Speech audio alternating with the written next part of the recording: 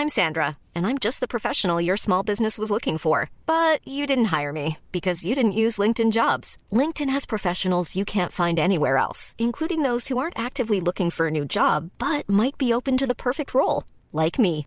In a given month, over 70% of LinkedIn users don't visit other leading job sites. So if you're not looking on LinkedIn, you'll miss out on great candidates like Sandra. Start hiring professionals like a professional. Post your free job on linkedin.com/people today. Burrow is a furniture company known for timeless design and thoughtful construction and free shipping, and that extends to their outdoor collection.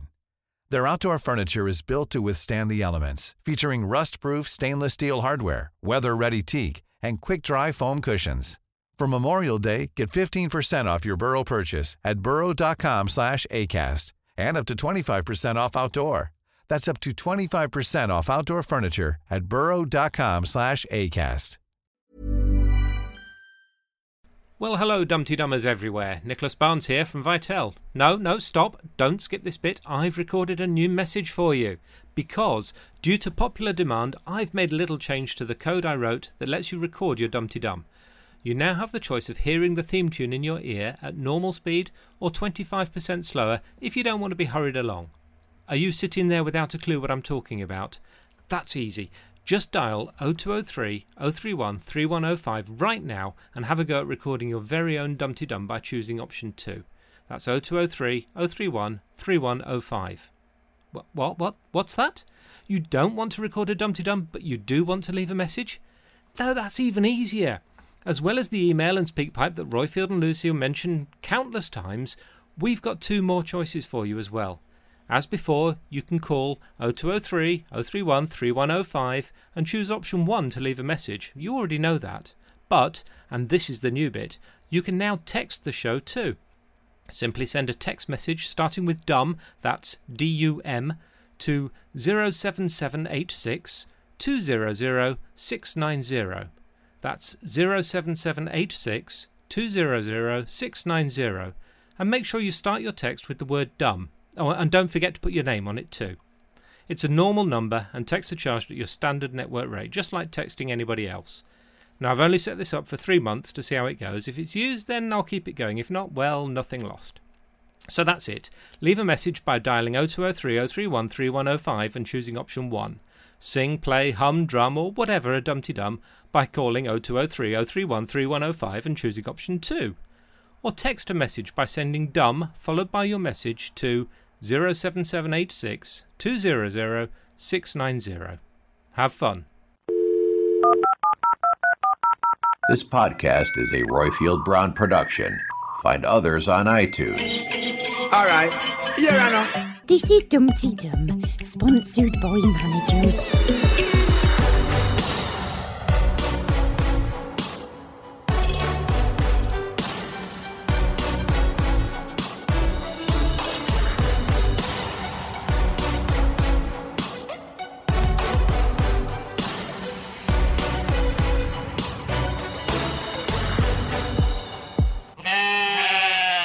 Dumpty Dumpty Dumpty Dum, Dumpty Dumpty Dum, Dumpty Dumpty Dumpty Dum, Dumpty Diddly Dum, Dumpty Diddly Dumpty Diddly Dumpty Diddly Dum, Dumpty Dumpty Dumpty Dum, Dumpty Diddly Dum. Wait, can I hear it? Can you make the sound of a sheep?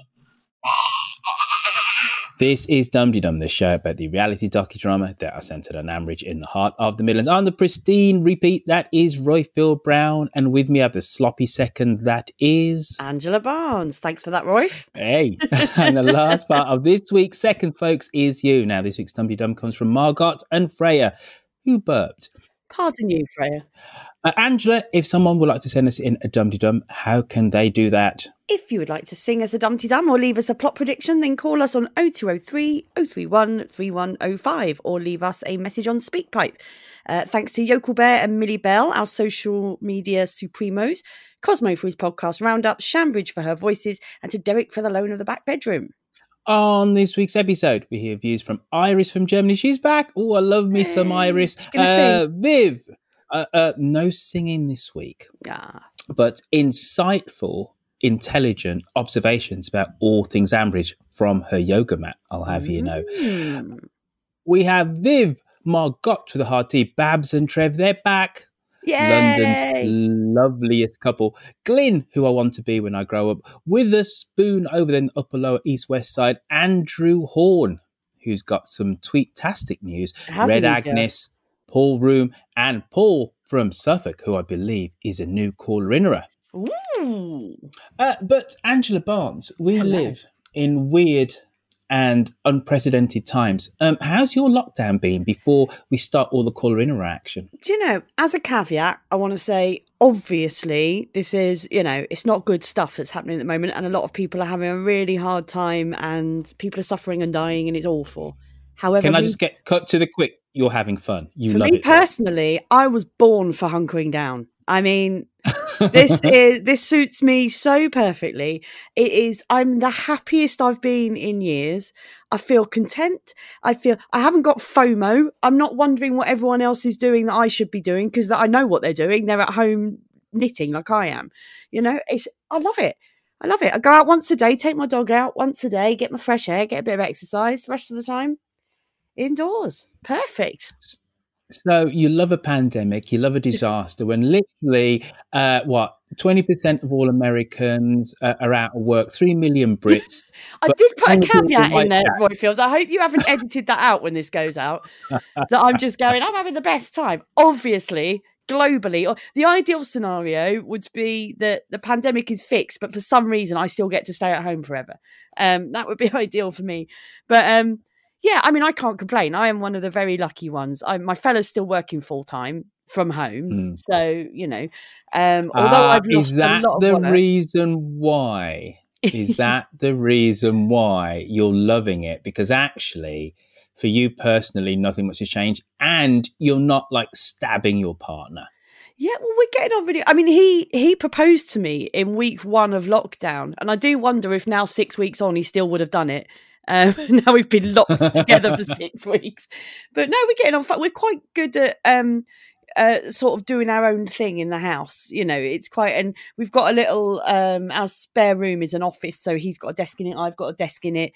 We could, it's quite. It's been, touch wood, quite civilized, really. Yeah, and I'm able to, I've lost a lot of work. Don't get me wrong. Being a comedian, it's a bit tricky to do stand up without an audience. But I've had enough work to keep me going. So, the news quiz and various bits and bobs. So the news quiz, get that in there. Don't know if you've noticed. It is a bit of you've got to laugh, haven't you? I get handed my dream job, the job I've dreamed of having since the day I started doing comedy. And then, by the way, you'll be doing it from your living room. But, we're doing the best we can with it. Some people are enjoying it. Some people aren't. What can you do? You can only do your best. And that's what we're doing. Have you seen that you have your own thread on the Flick app? So you keep telling me. I'm sort of too shy to go and have a peek, really, because well, considering it's all full of Angela love, you don't need to be scared to have a peek. Oh, that's nice. But people there, apart from just saying, "I love Angela Barnes," are all saying, "Is she going to put in a little reference on the news quiz that only us Dum-de-Dummers know?" So I'm just relaying. I'm just relaying what people are saying. We did talk about the Archers last week, but I won't lie, I haven't listened to the edit. I find it very. I never listen to things I'm in or watch things I'm in. I get Matt, my fellow, or someone else to watch it and tell me what jokes made the edit. So I know what jokes I can use again, but I can't listen to it. So I know we did do some stuff about the Archers last week about them recording remotely and stuff, but I don't know if it actually made the edit or not. So yeah, but what about Dum-de-Dum? Oh, yeah, obviously I mention it every week. It's BBC, Roy, if you can't do advertising, can you?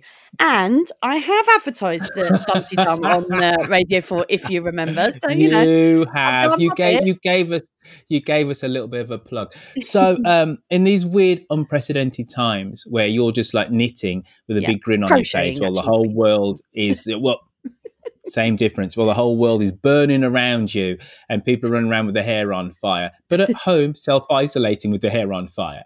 All right. How you been doing with the whole repeat thing? Because I have my thoughts and feelings, but how about you? I'll be honest, I've sort of disengaged with it a bit. Largely because I listen to the Archers through a podcast and it's not coming up on my podcast feed, so I've sort of forgotten about it a little bit. The issue I have, and I think it's one that you've talked about before, is I don't want to hear repeats of things that I remember from last year or the year before. I do not understand why. I mean, don't get me started on Joe's Wake. I think I was on Dumpty Dum soon after that and had my rant about it. At the time. So I have not re-listened to that. It made me angry the first time. It'll make me angry this time because it should have been better. And also it was last year, right? Why do we need to hear that again? There's so many things that we could be listening to. I think it was good they did the foot and mouth one because at least that has some sort of, relevance to what we're going through at the moment. And it was, 19 years ago. So it feels like, oh God, it did bring back memories. I listened to that and I remembered because I was living in a nurse's home in Earlsfield in South London at the time. And it just took me right back there listening to it. Because I remember when the whole foot and mouth crisis was going on, that's where I was working at St. George's Hospital and living there.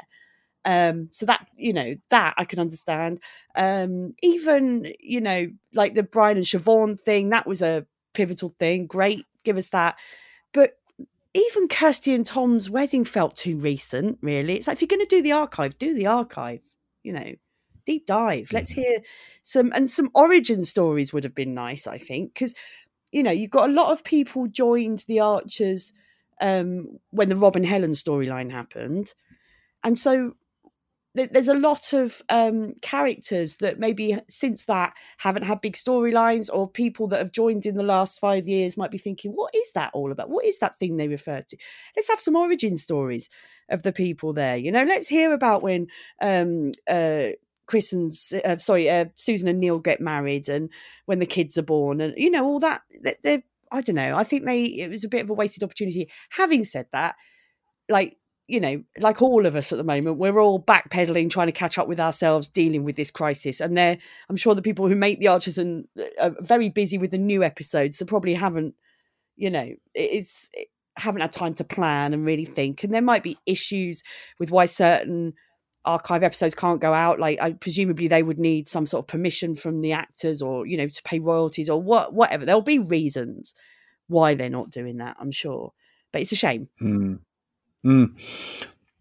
Just a thought which just occurred to me whilst listening to you is that all of the stories, as Lucy and I talked about last week, all of the stories that are slated to be on the kind of archive are actually there to bolster current storyline, to give you another layer of understanding. So we had Ed and Emma's wedding. Yeah. I'm also guessing that future storylines post-COVID, so we're not on about the self-isolation ones that they're trying to do at the moment, which there has been a little bit of a problem with. But I'm guessing that those stories in the archive are a nod and a wink to some future immediate storylines, which they actually have planned. That's a point, actually. It might all become clear, mightn't it, in the future? God, that's why they reminded us of that. Because Alice and Chris, there's not much of them at the moment, is there? There hasn't been. No. So why have we had their wedding? Yeah, that's a good... I want... It could just be that, they're doing a week of weddings and that was quite an unusual wedding. But, yeah, it could be that... Because that whole... Are they or aren't they going to have kids thing and the alcoholism, all those things that are never tied up, you're going to have to come back at some point. So maybe that was just paving the way for that. I loved hearing the old Chris and just thinking, how did he not have the same accent as anyone in his family for so long?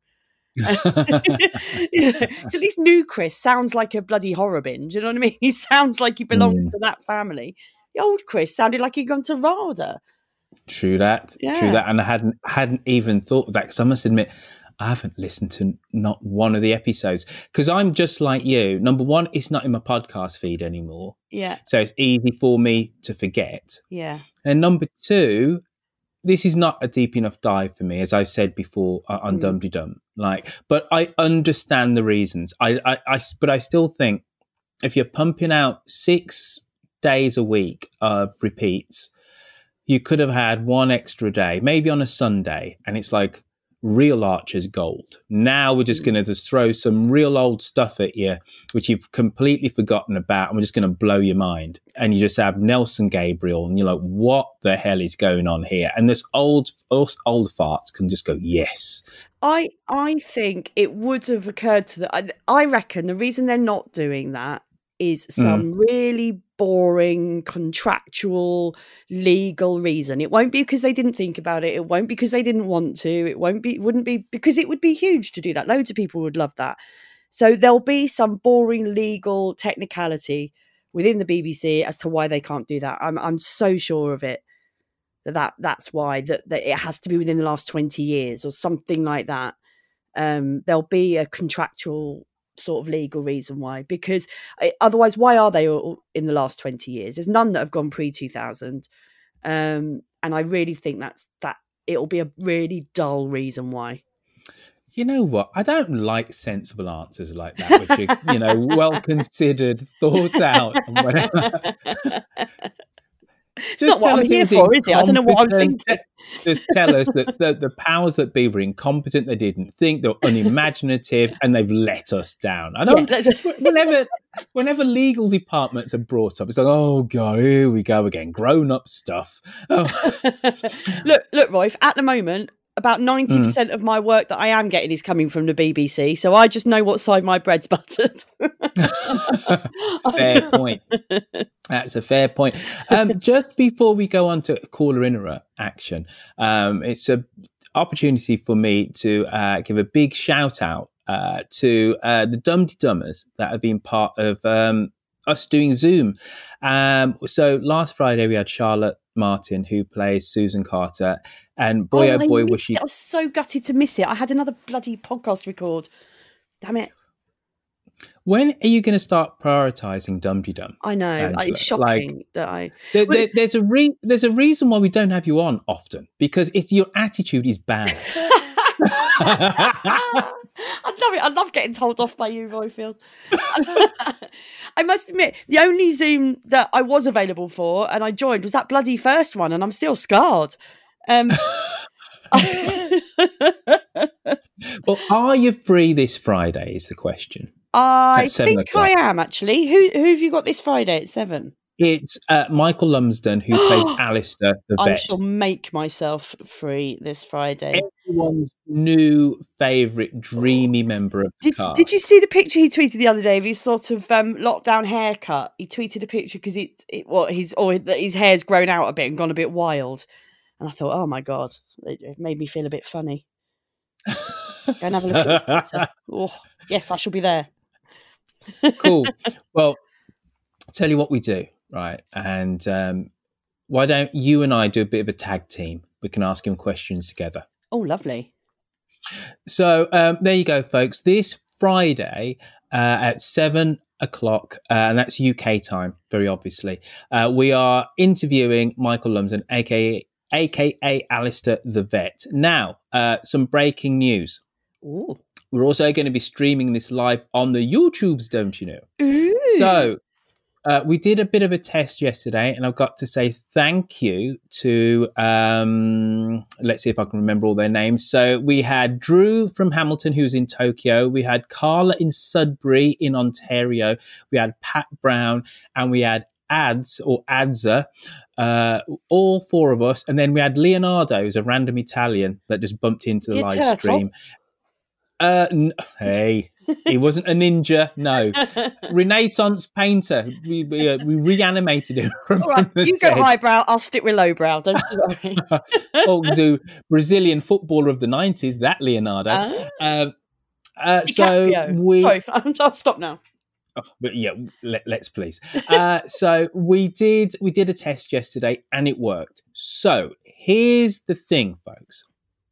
if you would like to be on the front row, so to speak, and have an opportunity to interact, i.e. ask a question, etc., with Michael, get onto Zoom. Now, so the details for Zoom are going to be on our Facebook page. I've DM'd people who have been on Zoom before from Twitter, but you can also ask me via DM on Twitter, me or Dum-de-Dum, and I will respond with the right credentials of how you log on.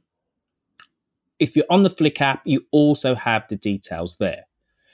However, if you don't have any of that, you can go on to just type in Roifield onto YouTube and or just wait for on Friday the link, and you'll be able to watch this from the comfort of your tablet, from your iPad, from your whatever the heck, from your phone, from your TV, clever TV, and just sit down with your loved ones and just watch it from YouTube.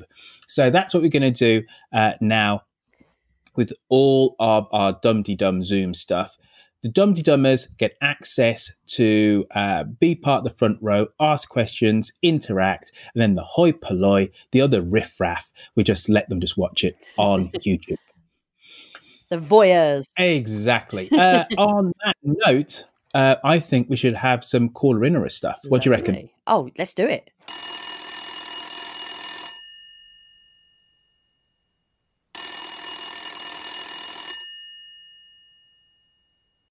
Hello, Ambridge 3962.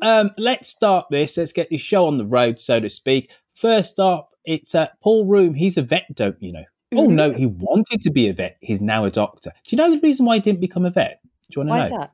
Because he said it was too much work. It's easier to be a doctor than a vet, which in a way is kind of scary. Well, I suppose you've only got to learn about one animal, right? For a doctor, you've got to learn about all of them for a vet. Exactly. When you think about it, it makes sense. But you almost want to be treated by a vet than a doctor because they've worked harder. Yeah. Do you know what I mean? There'll be calls about you. Just good luck with Roifield. Here's Paul Room. Hello, you two. It's Paul Room here. Just thought I'd call him because, like a lot of people, I'm sure, I've been clearing out my house a bit, and I come across Archer's memorabilia that I'd collected over the years. I started listening in the mid-'80s when I was a teenager. One thing I came across was Eddie Grundy fan club badge, because I was a member of the fan club that existed back then in the mid-'80s, together with editions of the newsletter that gives instructions on if you were to meet a fellow Eddie Grundy fan club member in the street, how you greet each other. It was most bizarre, but it was all coming back to me. The first person would say the word badger. The second person would reply fat. Then you do a sign to each other, which is like an inverted, or sort of like a V for victory sign on your forehead. Most strange, but this, was a thing back then. I've also come across cassettes I'd made from the mid-'80s onwards, just random episodes, because when I was going out, obviously no podcast back then, so I'd set up my cassette recorder to record the Archers to listen at a later date, and I've kept a few of these sort of random episodes, and it's great listening to the various characters: Walter, Nelson Gray, Gabriel, Tom Forrest, Jethro Larkin, Betty Tucker, Martha Woodford, Sid Perks, Mark Hepton. Just their various accents sort of drifting over my ears, and I'll call back another time about these because I'm running out of time now. But some great memories from the early editions. Bye. Oh, maybe he should get on to the BBC and tell him, look, if you've lost all the episodes, I've got them in my loft. It's fine. Got them on C90 cassette tape. Yeah. And who knew that Eddie Grundy fan club would be like the Freemasons? There was a whole load of weirdness. There's a whole load of weirdness that went on back in the day. And Hedley Nicholas, who played Kathy Perks, basically ran a lot of that stuff, or at least she was the point person. So actually, when I interviewed her a couple of weeks ago, somebody actually said, "Oh, you rang me up." when I was part of the Archers fan club. You know, she was actually the woman on the phone. Kathy Perks would actually ring you up. Sounds very bizarre. But in the 80s and the 90s, definitely the 80s, there was a real thing where the fan club used to go out, and I think they kind of used to go to village halls and do turns and things like that. It was a real thing before the internet. And I think the internet has kind of massively kind of changed all that. Like the actors didn't need to go out and knock on village halls and say, "Can we do a turn, please, with the Archers actors?" Don't you know, and have the WI, do the tea and scones and stuff. But it does sound very bizarre, doesn't it? Oh, I'd love to do that. The only fan club I was in the 80s was the Dennis the Menace fan club, and I can't remember the password now. Oh, me either. And I was a member of that as well. Did you have the little Nasher badge with the woggly eyes? Yeah. And his eyes kind of all went a bit crazy. Oh, I used to love the Beano. Oh, it's not the same now because they're not allowed to. Somebody was it on Dumpty Dum or someone was discussing this recently. I was listening to about how apparently I haven't looked at a Beano for about 20 years probably, but apparently now that like Walter the Softie isn't allowed to be just a nerd anymore because it's bullying, right? What Dennis did to him was bullying the clever boy. So now he's like a rich snob instead. So Dennis is now punching up, which makes sense. It does make sense that they had to make Walter the Softie really horrible to justify what Dennis does to him. Walter the Softie, he was forever crying. He was very in touch with his emotions, wasn't he? Yeah. Right. And he was a nerd. So in a way, isn't he cool now? Exactly. Yeah, he would be cool. And actually now, if Dennis was to bully him, we'd be on the side of Walter, right? Like, hang on a minute, when you think about it, that's a horrible child you are, Dennis the Menace. Whereas I can remember reading it and going, yeah, go on, get the nerd, even though I was, queen of the nerds. Was this like the late 80s, early 90s? It was like, I obviously wasn't reading the Beano at the time, but I remember there's a big media furore when they changed Dennis's costume, but they only changed it for one episode because, the Beano, the dandy, all that stuff is the 1930s. And the way that people dressed has not changed. Even down to, little Lord Snooty, who still had a top hat. So there was Dennis. What kid is walking around in short trousers? They might have shorts on, but they're not short trousers. Yeah. And so even back in the 1980s, it's kind of anachronistic. And I remember there was it was BBC News. Dennis the Menace has changed his costume from his traditional red and black striped top. And he's wearing a tracksuit. He's wearing a tracksuit with a hoodie. No. And I think he had a Walkman. Yeah. But then at the end of that issue, he kind of took it off and he was back in his shorts. But it made the news. Let's move on to Paul from Suffolk. And maybe we can come back to matters later as how out of touch we are with the youth of today. But anyway, first off, here's Paul from Suffolk. Paul, you're up. Hello, Lucy, Royfield and Dum Dummers everywhere. Paul from Suffolk here. I'm a first-time caller-innerer. My first memory of listening to the Archers was hearing Betty Tucker die, which I think was around about Christmas time. Heard it in the car driving home from work. And so I think that makes me a George Grundy. I'm not sure. I always get a little bit confused. So do tell me if I've got that wrong. Just phoning in really to say how much I enjoyed the podcast. My husband has recently moved to New York last September for a really good career move. And I have been still based here in the UK, coming over every month. And there's no word of a lie that your podcast has kept me company at times when I've been more lonely than I would care to admit to many people. And indeed, in this really challenging time, which finds me still in the UK and him still in scary, scary New York, you have provided even more company. So thank you for all that you're doing. Your frank chats, the new Zoom meetings have really made me smile.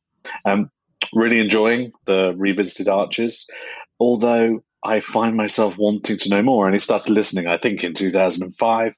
So I'm really curious. Did Kathy and Kenton get married?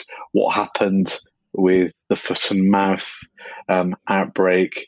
So I probably need to go and find some of the old episodes online somewhere. But really been enjoying it. Looking very much forward to what is to come.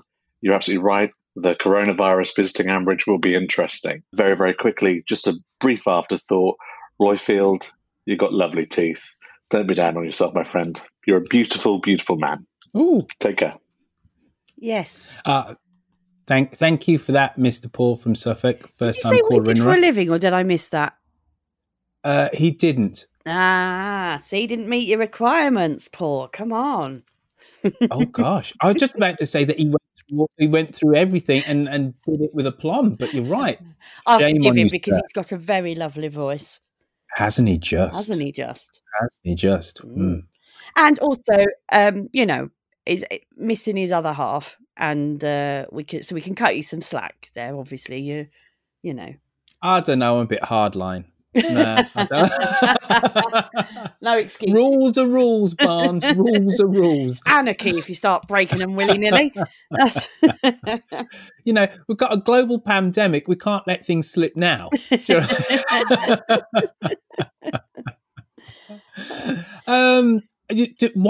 You did take me all the way back, Paul, to the death of Betty. And one of the most touching scenes and a proper lump in my throat was at Betty's funeral. Mike is there and he doesn't know what tie to wear. And I think he turns to his daughter and he says, I don't know which one to wear. And she says, oh, it doesn't matter. And he says, your mum would always choose.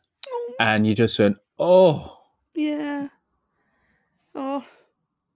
Yeah, I remember that. I do remember that. When he said, and I really had to think about this, did Kathy and Kenton ever actually get married? No. They didn't, no, did they lived together. No, they lived together. I really had to think about that then. They didn't get married, but they lived together. And actually, so we had a decent chat with Headley about this a couple of weeks ago on Zoom. Just a bit of advertising there for everybody. 7:00 Friday, Zoom. And I said to her that I didn't believe their relationship. I didn't believe they'd ever get together because Kathy, and Witherspoon said this. He asked her a question afterwards, and he said, I said that Kathy was always stolid, a very stolid character. Very straight. Witherspoon said, she was sad. There was a sadness to Kathy. And Headley is just like, oh, I hated Kathy. What a dreadful person. If I was in a party, I would ignore her. What a bore. And then you have the juxtaposition of Kathy and then Funtime Kenton. Yeah. It just makes no sense. And it's not opposites attract. You just think Kenton just wouldn't be attracted to somebody that I can see how uncharismatic. someone like Kathy might be attracted to someone like Kenton because it's that sort of, oh, wow, this is what it's like to be an extrovert. And, they're very, very charming. Someone like Kenton is a charming person, right? And that's how people fall for people like that. But, I couldn't see it the other way around. I couldn't really see what Kenton really saw in Kathy because she was just quite staid and, sensible. Yeah. Do you think maybe she's got some wild moves in bed? Must be that. It's the only thing, isn't it? It's always the quiet ones, isn't it? Yeah, exactly that. That means that you're rubbish in bed then, Angela. No comment. The other thing about Kathy and Kenton was obviously then there was the rape. Mm-hmm. And I just thought that was so expertly done in terms of put the rape to one side. It was the effect that the rape had on Kathy, obviously, then what it did to her relationship with Kenton. Yeah. And Kenton feeling powerless that he couldn't help Kathy. And it was actually the fallout of that which then pushed them apart. And then Kenton... And this was done over a period of time. This wasn't a quick thing at all. But then Kenton, years afterwards, because their relationship never got back to any level of normality, actually has a one-off night with somebody when he had Jack's bar that he was running in. Yeah. I always get Dorsetshire and Felpershire mixed up. But, Jack's bar wasn't in Ambridge. It was, in the next town along. And then Kathy found out, and that's the final nail in the Kenton and Kathy coffin. And then through all of that, Kenton was it ends up being a very good stepdad to Jamie. Though when Meriel, his daughter from New Zealand, comes to Ambridge and he's with Kathy, he kind of dumps her with Kathy. So you can just look after her while I do X and Y and Z. So even Kenton went on somewhat of a kind of parental journey, because him and Jamie got on really quite well. They did, but was it? I don't know if he was completely a father figure to Jamie rather than just a sort of fun uncle. A bit of a mate. Well, that's a good shout. That's a very good shout. And also, by the time that Kathy disappears from being on mic and Jamie is 18, 19, because Jamie has a share in the pub, remember? Yeah. Because of his dad, Sid. Yeah. And they were almost kind of grooming him for that. He might have done a shift or so behind the bar. I could be slightly getting that wrong, but he definitely has a share. He definitely has a share in the pub, because remember, he becomes a tree surgeon. That's right. And he's not a kid anymore. Yeah. So you're right about Kenton. I think Kenton was more of a engaged uncle who got on with Jamie, and is one of the things which Kathy was uncomfortable about or couldn't quite understand. She couldn't relate to Jamie, or Jamie with her, sorry. Yeah. But Jamie got on well with Kenton. I think that's a classic, because she had to be the parent and couldn't just be the fun stuff, whereas Kenton could just be the fun stuff. But when it came to the parenting, the difficult bits of parenting, that would have been all Kathy, right? So it's like when, I know my parents divorced when I was quite young, and I think it was quite frustrating for my mum sometimes, because she had me day to day. Then I'd go off and have a brilliant time on a Sunday with my dad, and then come back and, be all full of how brilliant a day I'd had with my dad. But he only had me one day a week. She was doing the day-to-day stuff. And I think it's that, isn't it? It must be a real kick in the teeth when your kid's banging on about this person who actually doesn't take on the responsibility, but to a child that, all they see is one of you is fun and one of you isn't, No, completely. It's the McDonald's dad syndrome, isn't it? Exactly. So you have mum who provides the meals for you 6 days a week, and then you have dad that turns up at the weekend. For a start off, it's the weekend, so it's exciting. And he says, okay, I don't know what to do. Let's go to McDonald's. Exactly. And you go, oh, fantastic.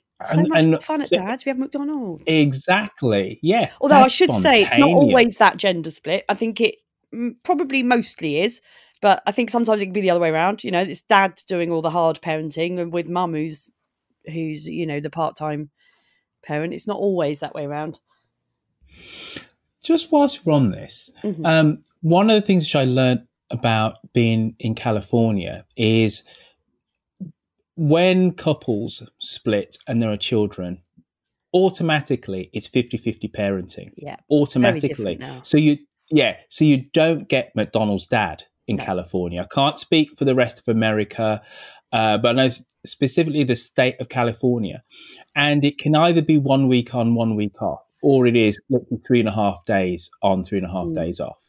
I think there's often a class split in this, because I think a lot of my friends I know that do sort of proper co-parenting are fairly middle class, and maybe both have quite intense jobs.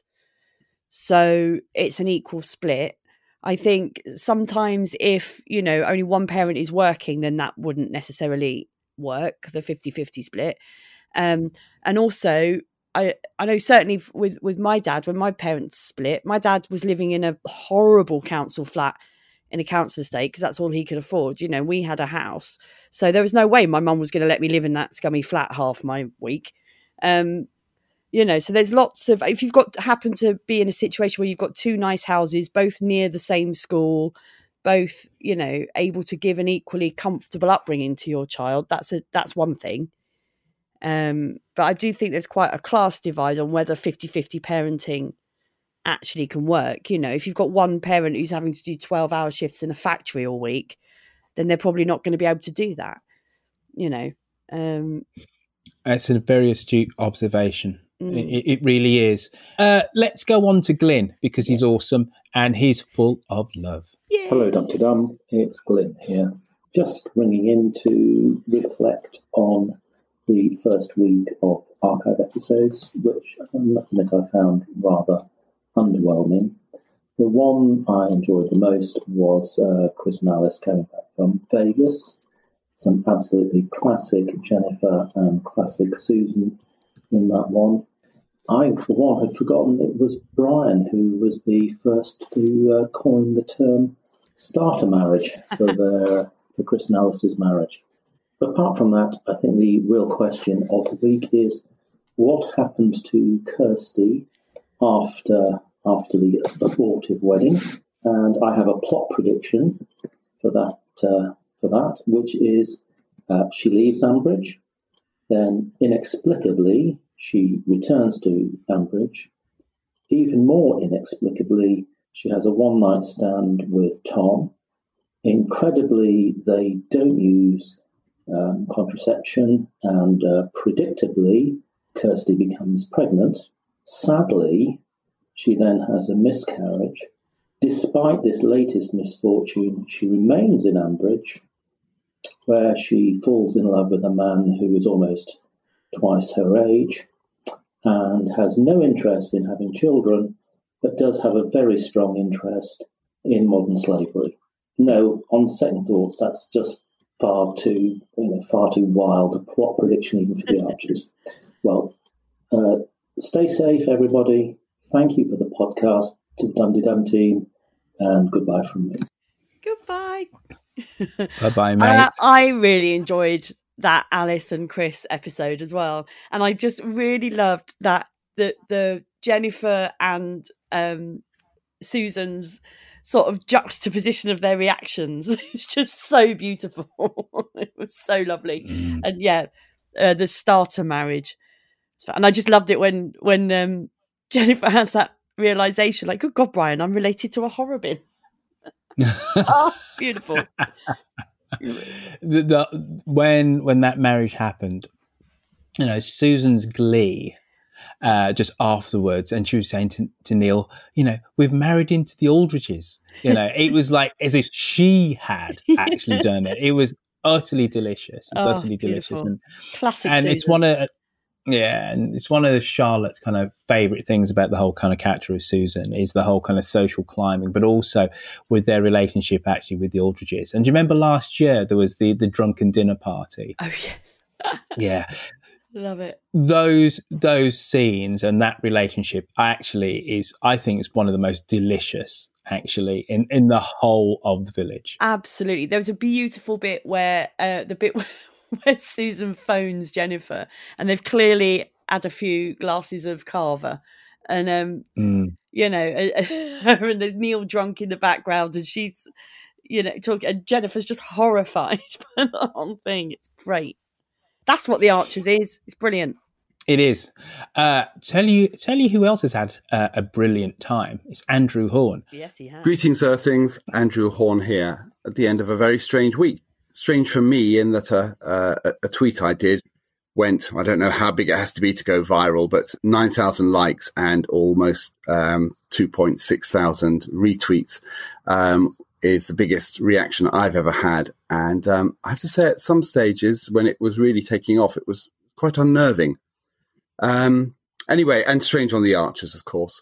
I have to say I've enjoyed them all except Joe's Wake. It's just too soon to relive it. Didn't really get anything from it. It just reinforced that telegram joke and the setup of the Queen was an over-elaborate piece of writing shoehorned in. But listening to all the other episodes that I had heard first time round, each time I remembered something different. I thought in Ed and Emma, the touching makeup between Will and Ed and Will's best man speech and toast struck me. That brief side of Will that Nick managed to bring out, we didn't see it enough, and all we can hope is that he obviously needs the love of a good woman to bring out his good side. So let's hope he finds it again. And I'd also forgotten about the role that Ed had in saving Tony from Otto, and hence them paying for their honeymoon. I'm going to run out of time before talking about the others, but yes, something from each one. And in particular, Kirsty's one, the scream wasn't as loud and as curdling as I remember. So there we go. Anyway, hope you're all enjoying it. Bye. Bye-bye, mate. Bye-bye. Did you see Andrew Horn's tweet? I didn't. Okay, I'll tell you about it because it is very funny, and I it's also relevant because, and I'm just trying to locate it. I've got it here somewhere. Really should have done this beforehand. Basically, I'll tell you the story. So the tweet was, oh, why can't I find it? Something that had been sent to him from, I think it was on an email, he'll correct me if I'm wrong, from his parish vicar, and it was at the end of it. And this is annoying me because I had it ready. He sent it to me because he was hoping that we'd be able to use it on the news quiz, but unfortunately the lawyers said no, because, well, you'll see why in a minute. Here it is. Okay, Andrew Horn. So yeah, it's from the sign off of his vicar's little email from his weekly his weekly update. It just says, and finally, congratulations to our Prime Minister Boris Johnson on the birth of his 6th child. Of course, that's only counting those born in hospital. The real figure could be much higher than that. Take care, Robert. It's just beautiful. Lovely. So well done, Andrew Horn. And I'm sorry we couldn't use it on News Quiz. I lobbied for it, but there were reasons. So basically, you're being hamstrung by lawyers every which way, but hence what you said earlier. I can feel your bristling, your frustration it's with the bureaucracy of working for this organisation. It feels a bit Stalinist. Come on. You're trying to get me to lose my job here, Royfield. I wouldn't go that far, but we do have to be careful. Obviously, the thing is as well with the BBC is, we have to maintain an illusion of balance. And despite, you say an illusion. I'm speaking personally for so as the host of News Quiz, so as a panelist on News Quiz, I can come on and I can say what I think about the stories, right? But as the host, you're just facilitating the panelists to say what they want. So what I say has to be quite balanced, obviously. Otherwise, we get complaints, which is, inevitable. I mean, it does make me laugh. What you say, is it balanced, or do you just give an illusion of balance? Oh, geez. Obviously, I have my political leanings. So that means it has to be an illusion of balance because nobody is balanced, right? No one is. No human being is balanced, has equal views down the centre. So obviously... I don't know. If I was a Lib Dem, I might say that I'm quite balanced. Bullshit. And you know it. Stop trying to get me to get myself out of a job. But I would say the problem with that, the issue with that tweet, and the reason we wouldn't, is because it is about the Prime Minister who's just nearly died and had a baby, and whatever your thoughts about that are, it's do you want to invite the backlash from that? No one's got time for that. So no, they just go, no, let's just not go there. And that's completely understandable. You get enough backlash when you're just trying to, and I know people, it really makes me laugh because everyone that tweets and says, oh, you're biased this way, biased that way, whatever, just don't understand the concept of cognitive bias. Because I can tell you now, every single episode of News Quiz gets equal amounts of complaints about it being too left-wing or too right-wing. So all that's happening is people are listening to it, and if you're left-wing, you'll hear you'll think it's biased right wing, and if you're right wing, you'll think it's biased left wing, because that's your cognitive bias working. That's what cognitive bias is. You're looking for the thing that doesn't chime with you, you know. But the complaints we get are pretty much equal. So that says to me that we're actually doing an all right job of balance. Now, balance in terms of the booking of the guests and things like that is a whole different thing, which I'm not going to get into on a podcast. It's not something I don't have anything to do with, and it's, you know, that's up to people what they think of that. But you know, you can't win, and all we're trying to make is a comedy show. If you're listening to the news quiz to get your news, then that's your problem, you know. We can't help you. Talking about balance, Angela. Yes. All right, so here we are, we're on this podcast, right? How much time are we devoted to the news quiz? You know exactly where I'm going. It's not very subliminal advertising. So surely, if we need to balance things up, you're going to spend the next 6 minutes on the news quiz talking about Dum Dum. I'll see what I can do. It's all about balance, Angela. It's all about balance. Now, here's a balanced individual. It's Al Witherspoon. He's in the upper, lower, east, west side. Hey, baby, I hear the blues are calling. Tossed salads and scrambled eggs. Mercy. Greetings, Lucy, Royfield, Millie Bell, Yokel Bear, and all Dumpty Dummers around the world. It's Witherspoon and Angus Haggis here. I enjoyed the look back at 3.5 weddings and a funeral this week, although I'm in agreement with many others who believe we could have skipped the farewell to Joe, as it was so recent. We did get a good glimpse at Brian's discomfort with Adam's homosexuality. I think I did listen to this episode originally, but had forgotten it. I now do have a better understanding of Adam's quick temper around Brian. To think that Brian came this close to not attending Adam and Ian's civil partnership ceremony, that would have had even more negative repercussions to the relationship between father and stepson. I was particularly happy to again hear one of my all-time favorite episodes, Ed and Emma's wedding. Putting it together with the Grundy Carter timeline summary we posted on Facebook, it reminded me why I'm a bit more sympathetic to Will than many others are.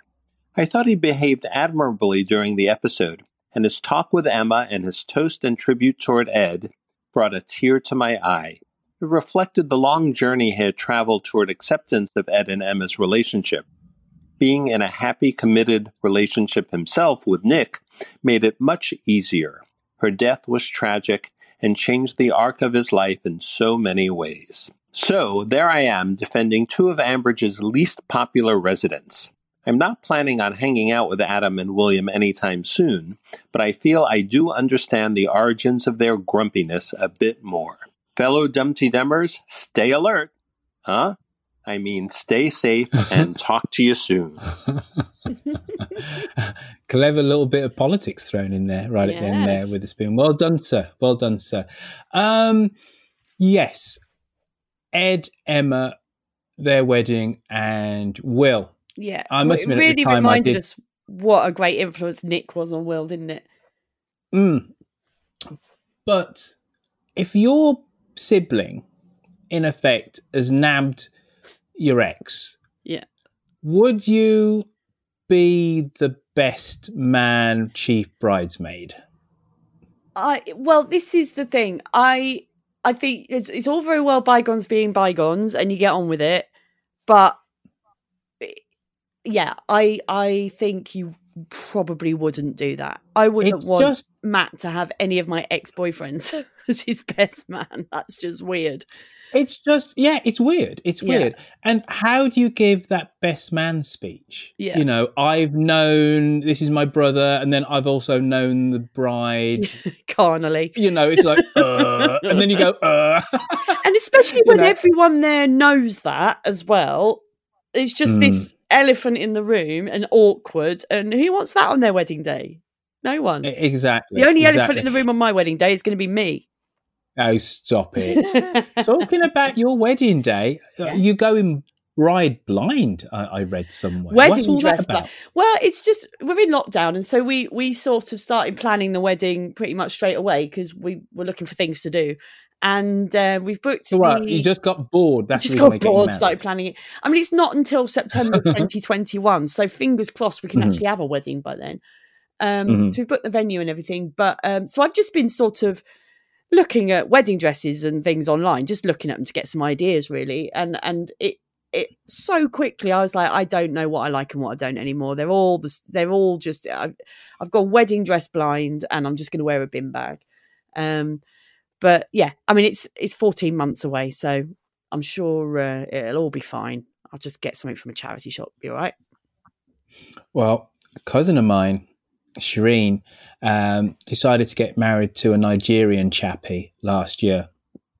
And they had the date for the wedding, and he sent off to Nigeria to get his papers. And there was some kerfuffle in, I don't know, the Department of Birth, Deaths and Marriages in northern Nigeria or something or other. So they didn't come through in time, so they didn't have their wedding. Oh, no. So they said, okay, we'll move it to 2020, April the 19th. No. I know. Oh, my Talk about God, the poor buggers. wedding. Yeah. Papers came through, but then no more weddings, thank you very much, please. So, yeah. So let's hope that this pandemic is lifted sooner rather than later. For no other reason my than best mate's poor supposed to be getting cousin. married on the 4th of July, so we're sort of like, yeah, it's probably not going to happen. Yeah, sad. What a weird time. But thank you for the call, Mr. Spoon. Just very quickly going back to Brian and Adam. Mm-hmm. Witherspoon raises a very good point as to Adam's frustration with Brian, though it's not just all about Brian's homophobia, latent homophobia, soft homophobia, just whatever. That there is also their ways of working, etc. And also, I've never thought about this before, but you know what, Angela? Right, you're really making me think. Having you opposite me in the podcasting mic is making me think in whole different ways. As Freeman does never pull out of me. This is a dreadful thing to. Where's this going? I didn't mean that at all, Lizzie. But so Adam is a Macy. Yeah. Debbie is actually an Aldridge. Well, she's not, is she? But she She's is, a but Macy. she isn't. No, but Macy, is she actually a Macy, or is she? I think she has a different father from Adam's. Yeah. So Roger Travers Macy is her father, right? And then he was the not the Milkmans, but was it the Milkman? It was something like that, wasn't it? The ginger one. It was. I don't think that Adam and Debbie have the same father. No, they don't. But whether they... Okay, good. I didn't think that they did. Yeah. I wasn't 100% sure, but I didn't think they did. But Debbie classes herself as Debbie Aldridge. Yeah. And I just wonder, because it's so obvious that Debbie's Brian's favourite, that there isn't yet another thing to throw onto the whole kind of the dysfunction of their relationship, because Adam sees Debbie as being the favourite so much, and Debbie is much more comfortable with Brian. Hence, she's even taken his surname, even though it's not her biological father. But anyway, I throw that into the mix just because I suppose these older episodes are making us all think. So, and that's the reason why they're there, other than the fact that there ain't no new episodes because of the bloody coronas. Anyway, moving swiftly on. We've done over an hour of this blather already. So I'm going to put my foot down on the gas pedal or the accelerator, depending on which side of the Atlantic you're on. And let's have a look at Margot with a hard T. Good afternoon, Royfield, Lucy, and all the other Dumpty Dummers all over the world. It's Margot from New Jersey. I do have to confess that I actually enjoyed listening to the weddings on the Archers this week, although I didn't listen to the wake for Joe Grundy because I really didn't like it the first time and felt that it was just so recent that there was no reason to re-listen to it.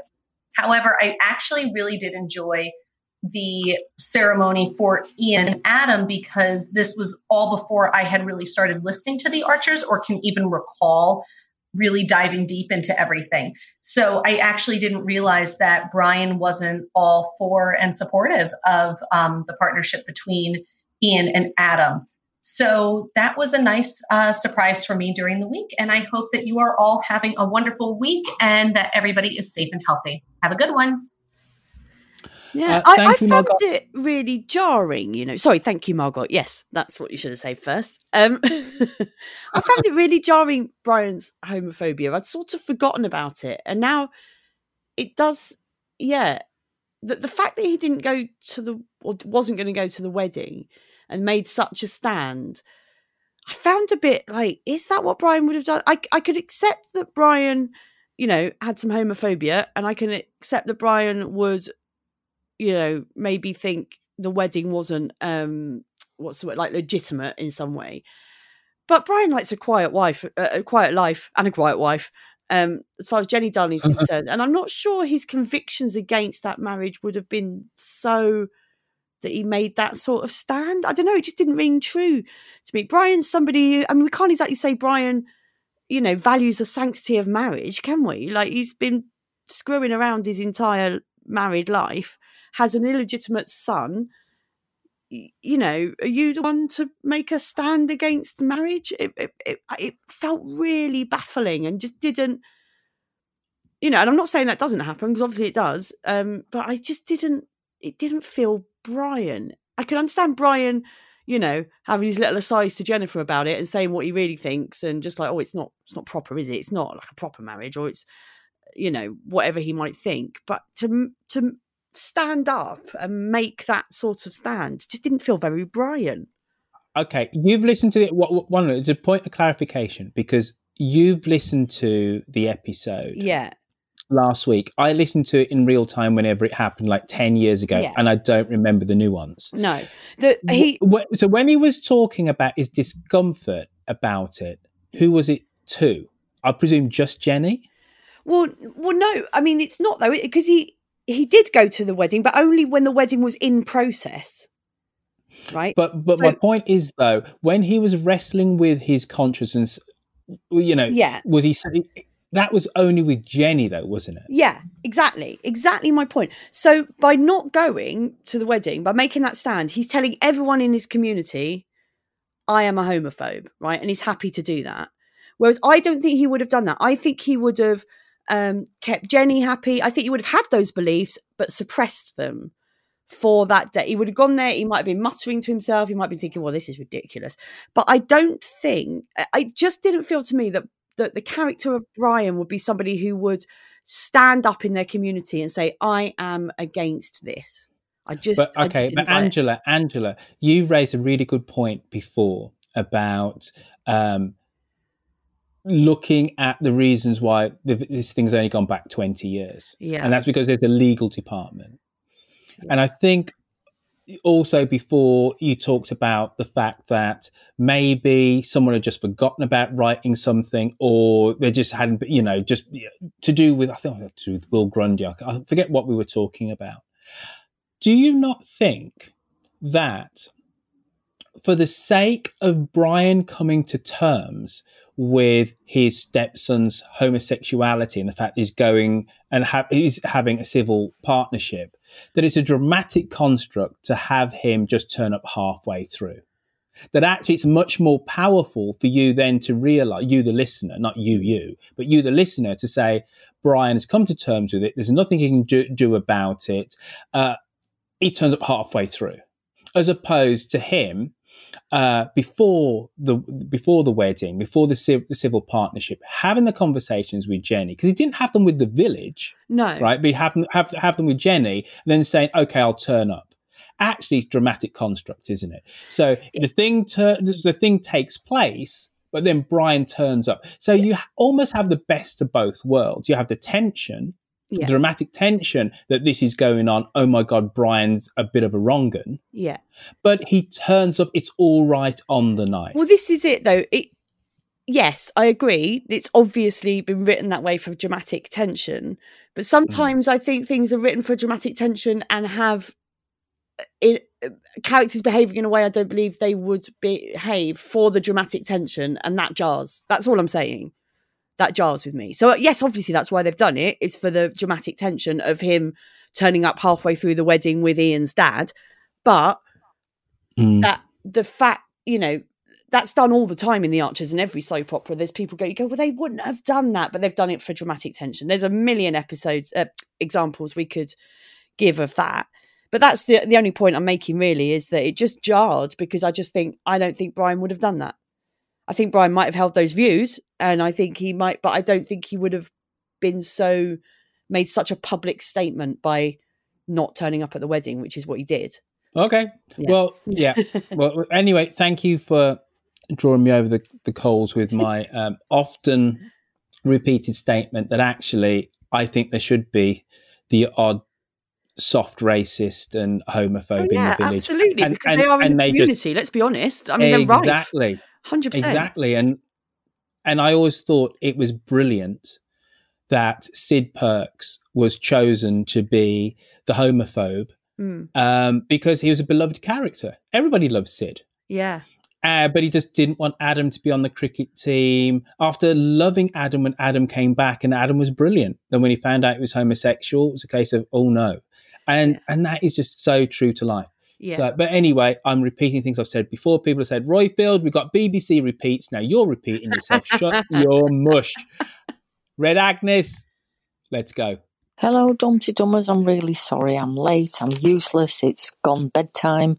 I'm a key worker. I need to be up in the morning. Hello, Dumpty Dogs, Dumpty Mugs, Dumpty Humans. It's Red Agnes here. Thank you, Zoom. It was absolutely marvellous watching Susan Carter. Who wasn't Susan Carter? Who was a very, very beautiful, very, very, very clever, lovely actress, and she had the most perfect lipstick that I've ever seen in my world, and I'm going to buy some lipstick. It was lovely to meet Claire from Clapham. Never seen her before. Hello, Claire from Clapham. How lovely. I loved The Last Archers, by the way, so anybody else who didn't love it, you can just go and get lost. I love Ed Grundy. He's nearly my favourite, although Jazzer is my top favourite. But Ed needs a bit of happiness. If he loves Emma, Christ knows why, that's good enough for me. I was listening to the Historic Archers as well, and I've been enjoying those, but why did we have to have the one for Joe this year? What a waste of time. I loved a bit of Brian's homophobia, and the bit with Chris and Alice's wedding was just marvellous. So a bit more of that. Can we have, I really, really, really want the shower scene. And has Roy ever shagged Kirsty? I really, really can't remember. Can anybody remember that? Anyway, I'm so giddy because my last essay has just been uploaded, which has cheered me up immensely. No more university. How bloody marvellous. I'm far too old for university, but that's the way it is. I'll explain it when everything's over. Oh, and Royfield, if you're Gary Lineker, then can you explain the running order like Gary does on Match of the Day? Why do we decide on who goes first or last? That's all I wanted to say. Bye-bye all. Bye-bye, Red Agnes. And well done, Red Agnes. She's a key worker. Up the key workers, that's what I say. And congratulations on finishing your uni. Exciting times. Absolutely. And she's a proper character. Her and Mr. Agnes, Mr. Red Agnes, they're always on the Zooms, cuddled up together on the sofa. It's a scene of domestic bliss. It really is. They're proper cuddled up together. What I love about that call as well is that she did her hellos in precisely the right order. Dogs, cats, humans. That's right. Exactly the right order. Well done, Red Agnes. Nailed it. Right. If I'm Gary Lineker, the first caller is obviously Manchester United, and then it's Liverpool. No, I think you've put too much brain power into this, Red Agnes. Quite simply, the calls come in onto SpeakPipe, and they have a number associated with them, and the number is some amalgam of the dates, I presume. And then I drag them over onto my laptop or download them from my laptop. And then in whatever order I drag them over, I then audio balance them, clip them, take out ums and ahs, etc. And then I assign them a name so that when I'm on the system which we use actually to record the show, I've got names. So it's just the way that it is. And sometimes, you'll notice that somebody towards the start of the show will mention something which somebody talks about at the end of the show. And of course, when you're then running the show, doing it in real time, you think, oh God, I should have maybe put those calls closer together. But it's just the way that it is. So there is no Manchester United who generally go first, or Man City or Chelsea or Liverpool. None of that stuff.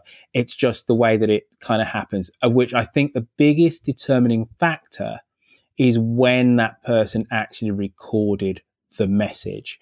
So obviously we get messages throughout the week, though there is a bit of a concentration of calls from Friday through to the Monday morning. You get the odd call throughout the week, and I tell you what, the odd caller-innerer throughout the week will be somebody like Dusty. Dusty doesn't care when she sends a call in. She'll do it on a Tuesday or a Wednesday.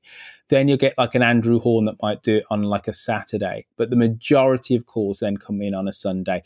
They're just numbers, the file. And then it's just the way that the crookie crumbles after that, really. So I love that people think there's any planning goes into this, Roy.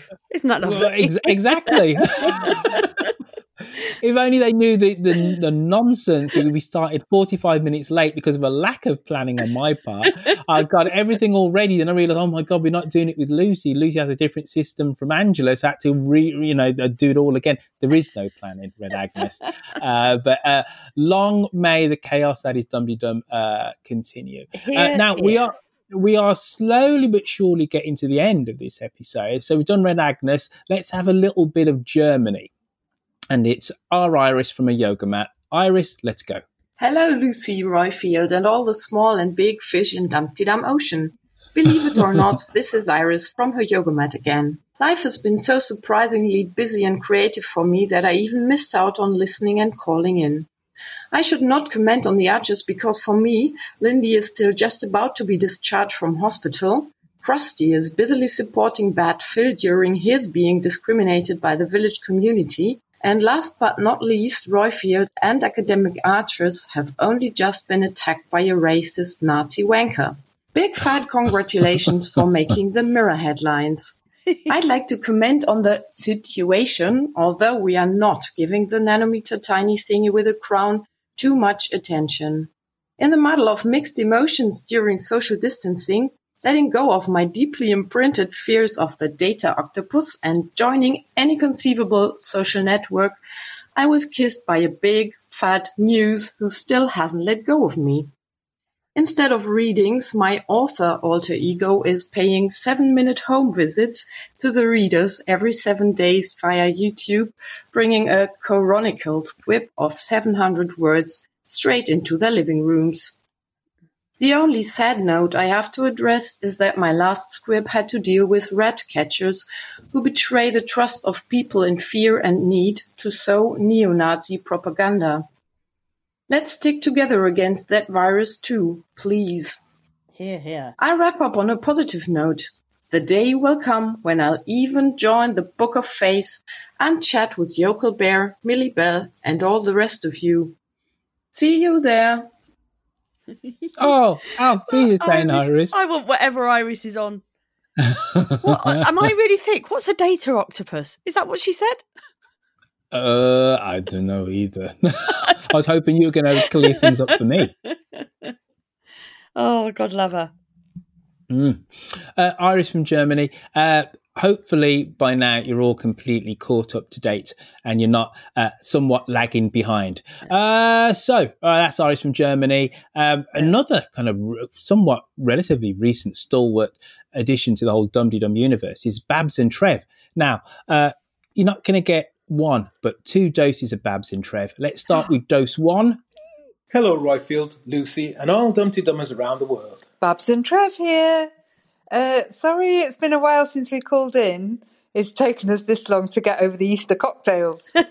I am feeling a bit sheepish about our pissed up recording, but...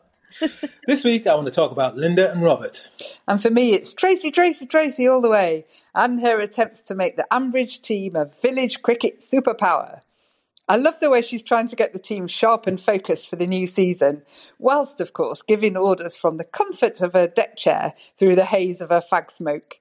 It was nice to hear Kirsty give Tracy some recognition for having a heart of gold, too. And it was funny when she realised that getting a big round in would be the price of admission to Phil's stag do. Pretty slick from Phil. Laughed my head off.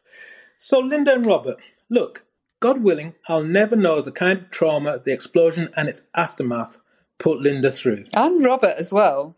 Yeah, agreed.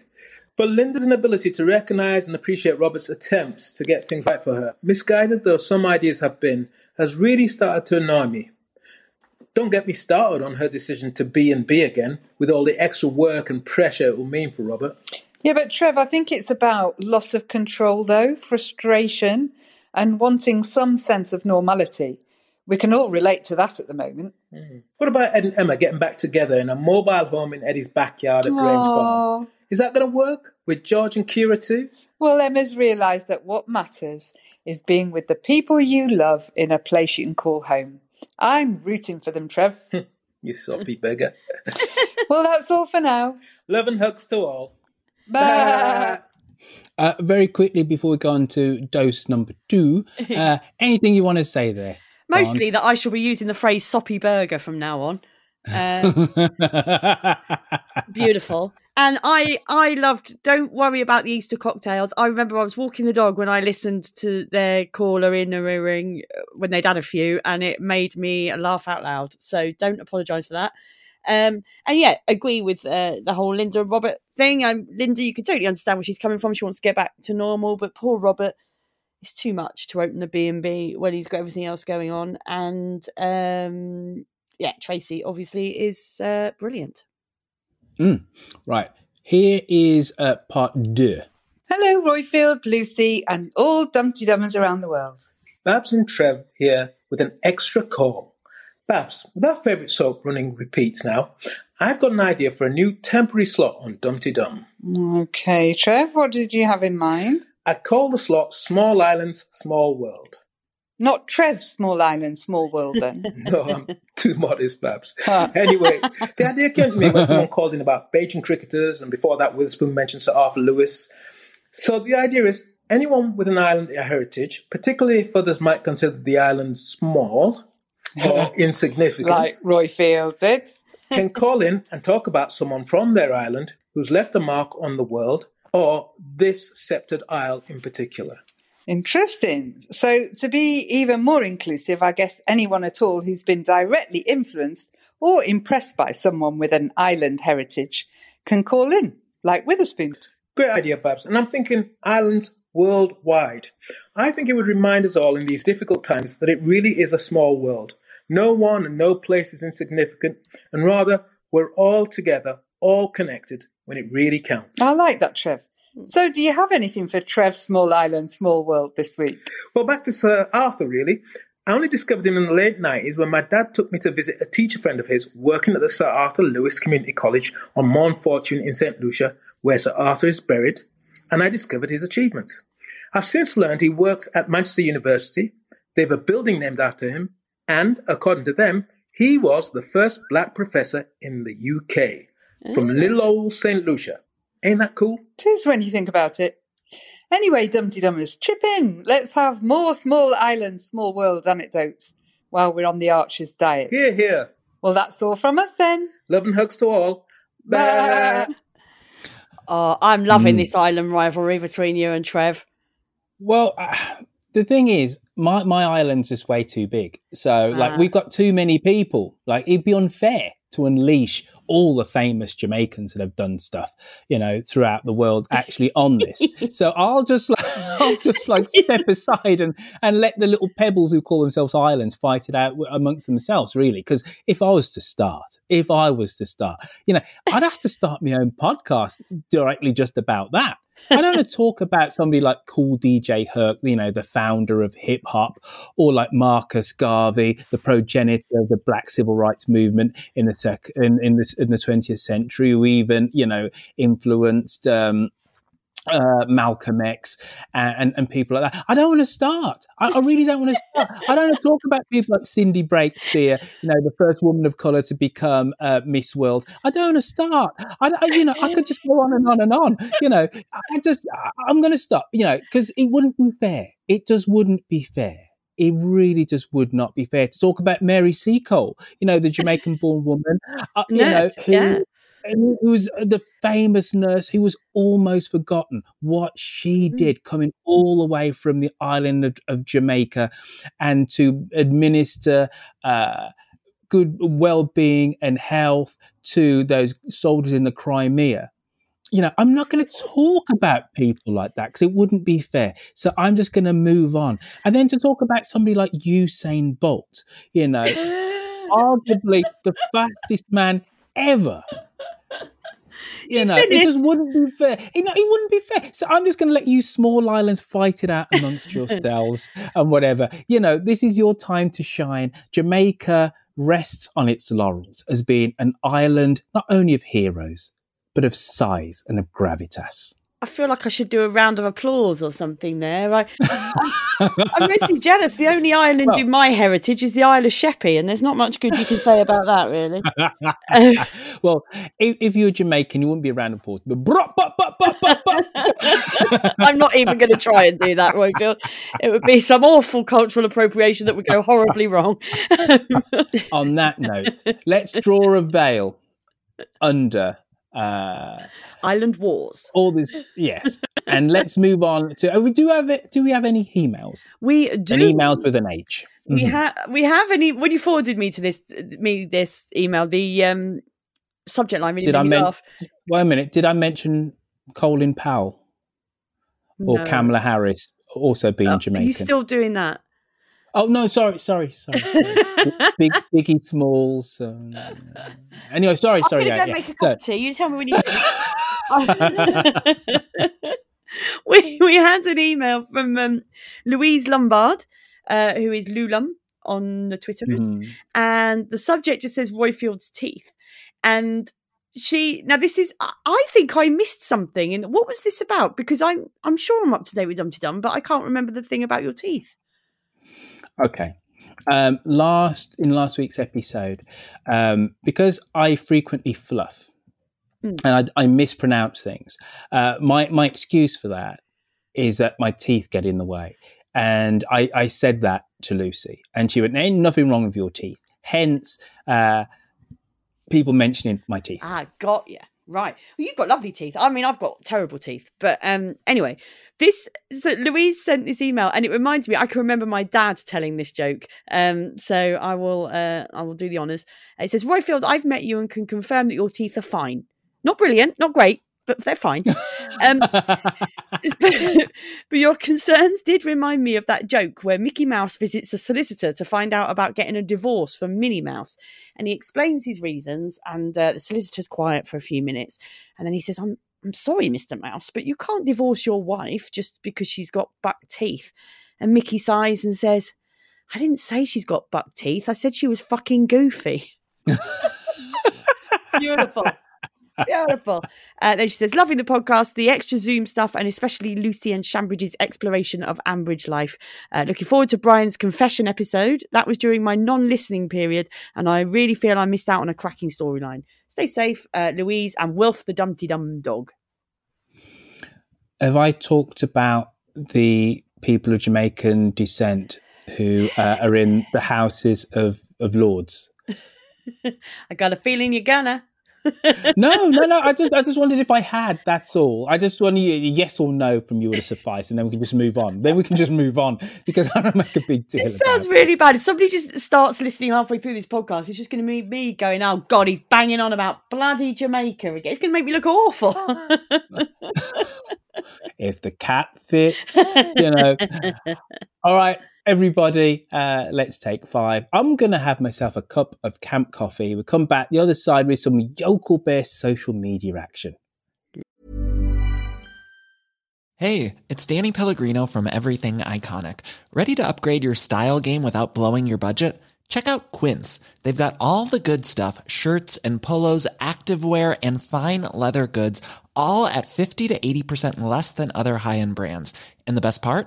They're all about safe, ethical, and responsible manufacturing. Get that luxury vibe without the luxury price tag. Hit up quince.com/upgrade for free shipping and 365-day returns on your next order. That's quince.com/upgrade.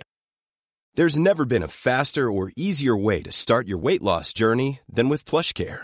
PlushCare accepts most insurance plans and gives you online access to board-certified physicians who can prescribe FDA-approved weight loss medications like Wegovy and Zepbound for those who qualify. Take charge of your health and speak with a board-certified physician about a weight loss plan that's right for you. Get started today at plushcare.com/weight loss. That's plushcare.com/weight loss. plushcare.com/weight loss. Normally, being a little extra might be a bit much, but not when it comes to healthcare. That's why United Healthcare's Health Protector Guard fixed indemnity insurance plans, underwritten by Golden Rule Insurance Company, supplement your primary plan so you manage out-of-pocket costs. Learn more at UH1.com. Lovely. Hello, it's Yokel Bear here calling with the social media roundup for the week. And it's a bit of an odd week really, because we're now in time travel Ambridge time, aren't we? One thing that did come up sort of at the beginning of the week was people couldn't find the episodes if they hadn't listened to them live. And it turns out, and there was a lot of kind of investigation done by Dumpty Dummers who tracked them down on the Sounds app. They're not being published as podcasts to listen to, but you can get them on the Sounds app under Archers Revisited. I think it's just a big conspiracy to get us to use the Sounds app. I think it's the 5G lizard people. So, we've had quite a few posts about the four weddings at a funeral kind of theme of the week. But one interesting thing that cropped up that I think is worth kind of exploring a little bit was Joe's funeral, that episode. A few people had actually posted saying that they didn't really like the fact that this was happening. I think Mia Fox wrote a post that we republished about it just doesn't seem right at the time. Anne Stokes as well said, I'd have preferred no funerals in the current climate. Peter Mabbott said, I agree, and for a funeral of an old person is not the best choice, considering the number of old people dying from COVID. And yeah, I mean, I didn't listen to it.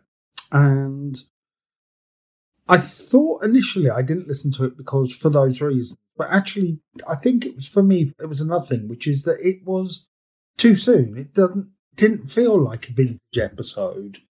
It was far too recent. And I found the Joe's funeral episode really moving. And it is brilliant. It was brilliant the way that it's done. But it was just too soon to listen to it again. I think it just didn't kind of sit right with me a little. Karen Cunningham agreed and said, well, it's the most bizarre choice. Who made it and why? It's not like they haven't got a lot of episodes to choose from. So, yeah, it did seem to be a bit of an odd choice. Now, some people thought it was great. When now Nick Roworth said it was Joe's wake, a celebration of his life, starting at the tea rooms with a Burt Fry poem, then onto the ball where everyone had to use full names as Joe always did, and so on. So, yeah, no, I get that. It did make me wonder about, it's kind of one of these questions that comes up quite a bit, isn't it, really, about what is the Archers for, especially at a time like this? Is it there to be a distraction, an escape, or is it kind of a mirror of what's going on at the moment? And I think it's going to be interesting when the post-vintage episodes, new episodes come about how that mirror is going to be kind of held up to us in Ambridge. But it was an interesting discussion just about kind of, what's at a time like this, what is the best thing to kind of broadcast? And I don't think there's any really strict thing. I think in the end it came down to kind of a matter of taste. But talking about repeat episodes, we did ask about what other kind of episodes would you like? Yeah, what other, in the archive, what would be your pick? Well, Geeta Beecroft said, I'm surprised that no one else has mentioned the episode where Debbie finally realises who is the father of Siobhan's child? Yes, it was the handkerchief episode, wasn't it? I never forget the look of sheer horror on her face, which is brilliant because, it's on the radio, Geeta. But even now, I can still picture Debbie's face. Jan Mitchell said, anything with Nigel in it. Perhaps the gorilla suit scenes, but not the fall. No, we don't need another scream, I don't think, after Kirsty's this week. Glimful of Love said 2 memorable episodes, Joe killing the ferrets and the death of John, which is a little bit maudlin there, Glyn, but it kind of goes into what we were talking about before. Keris Burns said Phoebe's birth at Glastonbury, and of course I'd forgotten that Phoebe had been born at Glastonbury, but given her mother, where else would she have been born? And Andy Bent mentioned Shane's over-exuberant tartan decorations for Hogmanay and the wine bar. Nothing much happened, but it was kind of peak Nelson. Yeah, Nelson was not impressed with the tartan decorations. Anne Charles as well said she would like the episode from the day that she was born because Anne's mum delayed giving birth to her so she can finish listening to the Archers. So, as Anne says, so radio has literally always come first in my life. That is real commitment. Your mother showed absolute commitment to the Archers. Also as well, Keris Byrne again said, what about Ben's birth in the barn on her husband's birthday? Ben's birth in a barn on a birthday. Try saying that when you're drunk. Marion Grieve also said, oh, I remember Ben's conception on the hay cart at harvest time. Poor old Ben. If he's not in a cupboard, he's in a barn or being conceived on a hay cart. But anyway, what we're going to do with those, I'm going to go through because we had a lot of suggestions. We might do like one of those World Cup poll things about what would be the most requested episode you'd like. It's going to be a little bit difficult. I need to figure it out because Facebook has removed the poll options from groups. Sure, it's a conspiracy. It's those 5G lizard people again. Anyway, that's the social media roundup for the week, and I will talk to you all soon. Okay, bye. Mr. Bear, as always. That was tip-top in Bristol fashion. If I had to be locked down with any Dumpty Dummer, I think it'd be Yokel Bear. Really? Yeah, I reckon it'd be fun. Why, what's wrong with me? You're too handsy.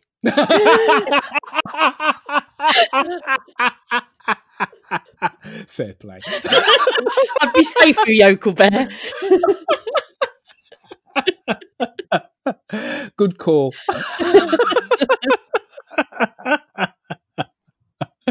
Oh, well, just hit us with some tweets, please.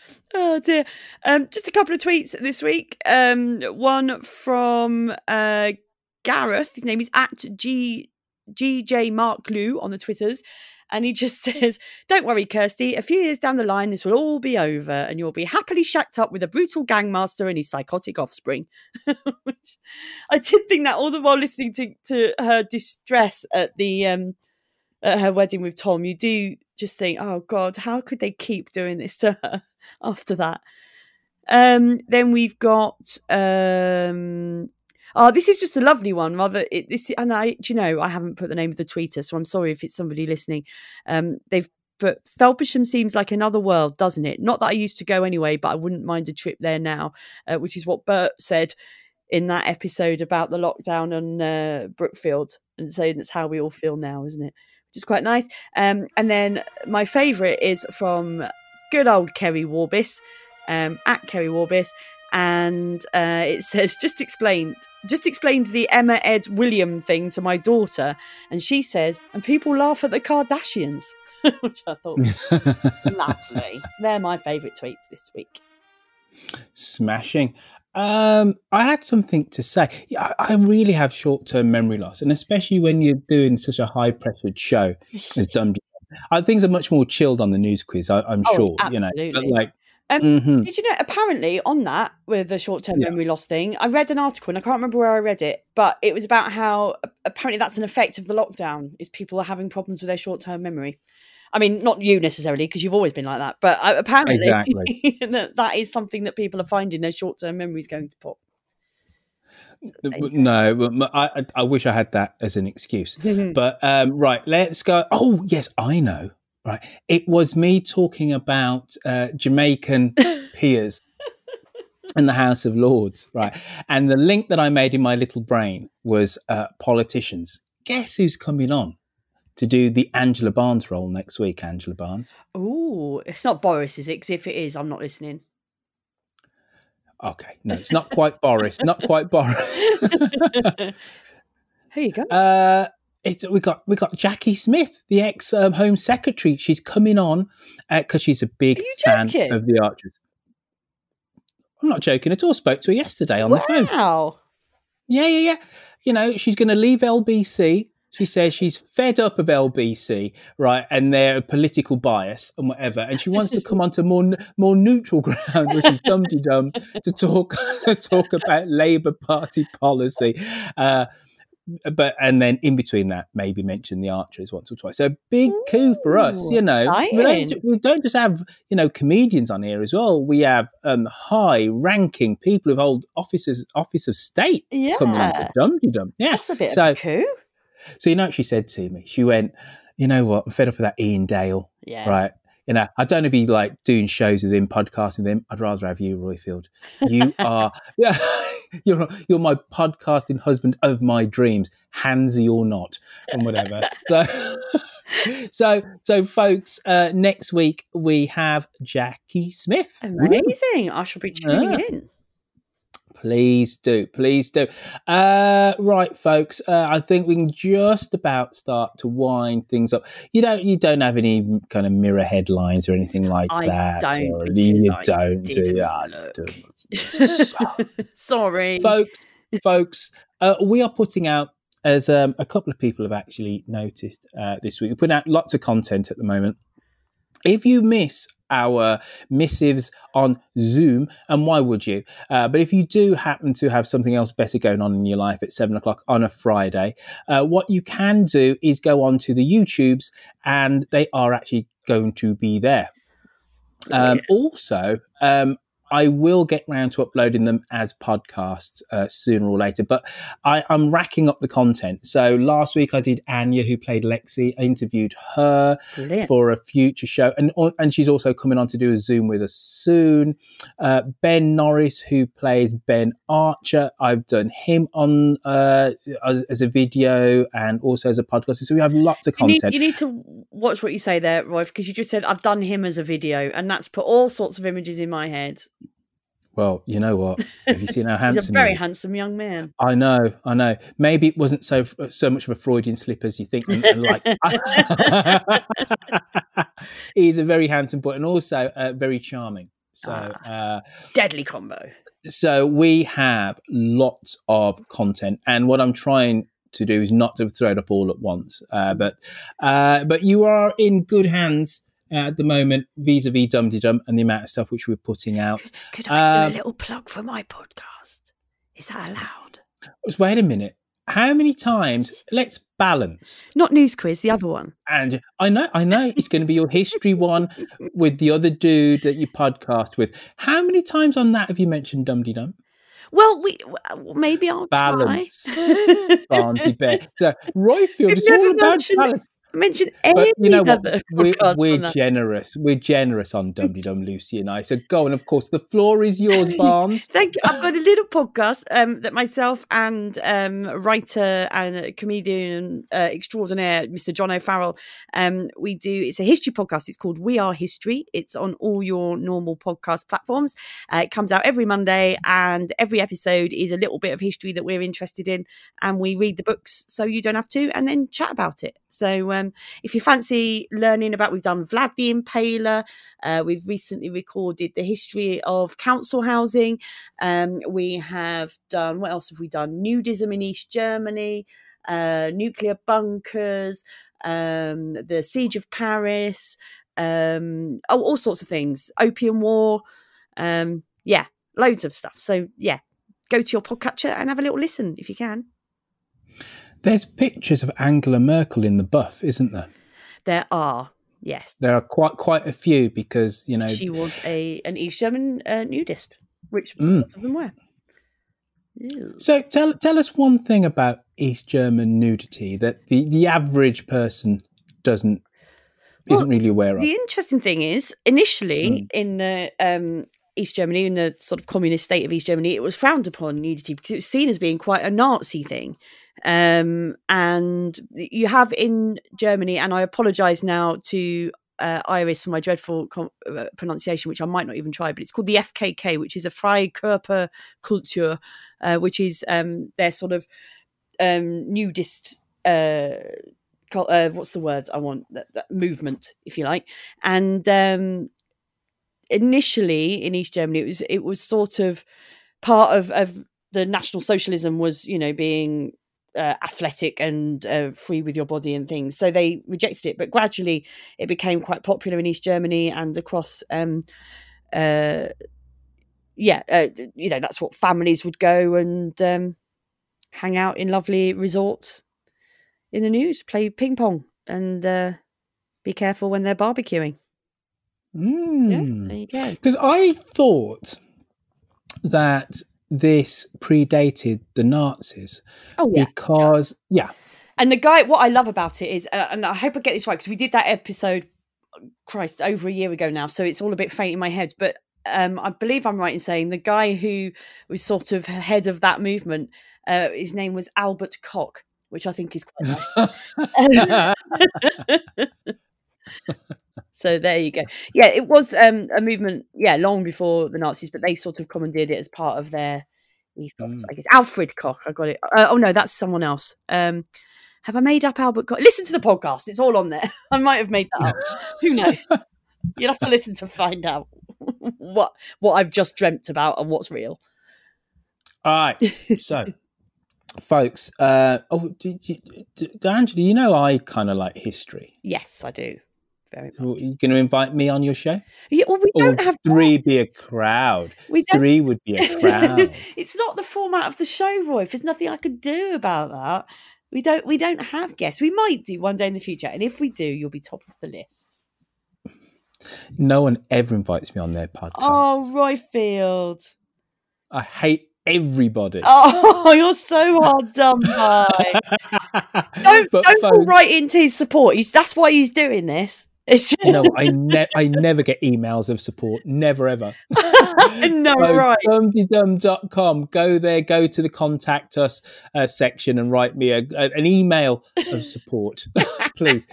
Now, there's loads of content on dumdydum.com. You can go there. You can see Lucy's week in Ambridge. When there is a Lucy, you can see it in full Technicolor because it links. Because we've got the YouTube there, we've got even the social media roundup from Mr. Yokel Bear. You can go and watch that from dumdydum.com. You can also comment on past shows. Also, I need to have a special big ups actually to Cosmo because he wrote a very beautiful podcast summary. To last week's episode, which is all about the Archers kind of coming to a temporary close.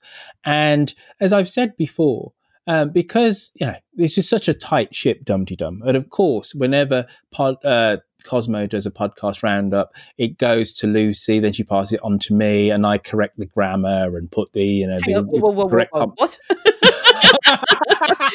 That was going to be let go.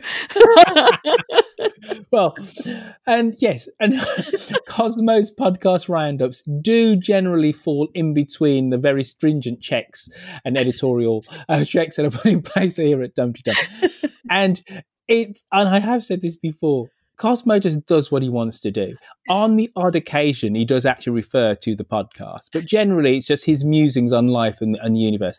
And last week's was actually very beautiful. Oh. So go onto dumdydum.com and go read that because he's very clever, is our Cosmo, and quite poetic and quite thoughtful. As well as being a full-on Archers nerd. So that's dumdydum.com. Now, there are many ways of which you can support our podcast. Number one, you can go on to Apple iTunes and write us a review. Now, what that does, that helps get us many more new listeners, because one of the algorithms on iTunes is the amount of reviews that you have. So please, if you haven't done so already, go on to Apple iTunes, write us a review. And what we'll do, myself and Jackie will read out people's names who've written us a review next week. Also, it might push us onto that number one slot in the iTunes podcast charts for TV and media. We've got to, I believe, number 3 a couple of weeks ago. We've never quite got to number 1. So if we all just put our backs into it, we can do it, in it together, write a shared load of reviews. Maybe we can just get to number 1 for next week. And then all good things will ensue from then. Also, going on to patreon.com is a wonderful way of supporting our endeavours here. And I have to say a proper big ups to Peter Sturck, who, whilst we've been recording, has sent us a rather large donation, sir. Oh. You're too kind, Peter. Thank you. Thank you from the bottom of my heart. I thank you from myself, from Lucy, from Angela, and everybody associated with Dum Dum. We thank you. Thank you. It's utterly nice and decent of you, geezer, and it's totally wonderful. And as I said, Angela was yakking on about something or another, and my phone went bing, and I looked, and it was a rather sizable donation. That's rather lovely. But you don't have to quite go to the extent that Peter Sturck did. You can go on to patreon.com, and it's $2 per show that you can give us to help. Yeah, in it just. I pay it, and I'm on it sometimes. Well, you're just nuts. I'm paying to do this. You're just nuts. The fact that you paid your train fare up to Birmingham to do the live show, when I said... I know, you're nuts. And I said, we will do that. No. It's like proper bonkers, but we love you. We love you. So $2 per show on Patreon. And remember, we are going to change things around after the coronas. The Zoom shows will be just for Patreons when the COVID-19 emergency is kind of lifted. So you'll have extra reason to sign up and to support Dum Dum. Is there something on that script that you can read out? No. Have we done? You can find Yokel Bear. Yes, you did that bit, didn't you? At Dum Dum. Lucy's at Lucy V Freeman. I'm at Angela Barnes. And I can be found at Royfield. We hadn't done that, but we have done now. Remember to get in contact. You can send us a voice message via SpeakPipe on this website. And remember, there's a new... Exactly. Sorry, I queued it up for you, Barnes. I'm a professional. You'll never make it in broadcasting. You'll never make it. At the start of this show, Nicholas from Vitel told you a great new way of which you can contact us. You can actually now send us a text into the show. What? And yeah, we got proper things are going on this podcast. May I tell you? Right. So you can call us on 0203-031-3105 to leave us a telephonic message. And then if you want to send us in a text, you start your text DUM, dumb, and then you do what Nicholas says, and then it'll get to us also. So there's wonderful ways. You've got no bloody excuses of not being part of the whole ramshackle enterprise podcast universe that is the Dum Dums. I've no excuses. I should do one day, shouldn't I? I will do that. Yeah, I should do. I'll just make sure that I'll do the proper. Unless if I'm a first time caller in, I'll have to go through the motions, but I can do that. Yeah, please do. Because I'm very stringent on that. I know, you won't play my call if I don't. And the last thing to say, folks, is Facebook. Go onto Facebook if you like a bit of Facebook.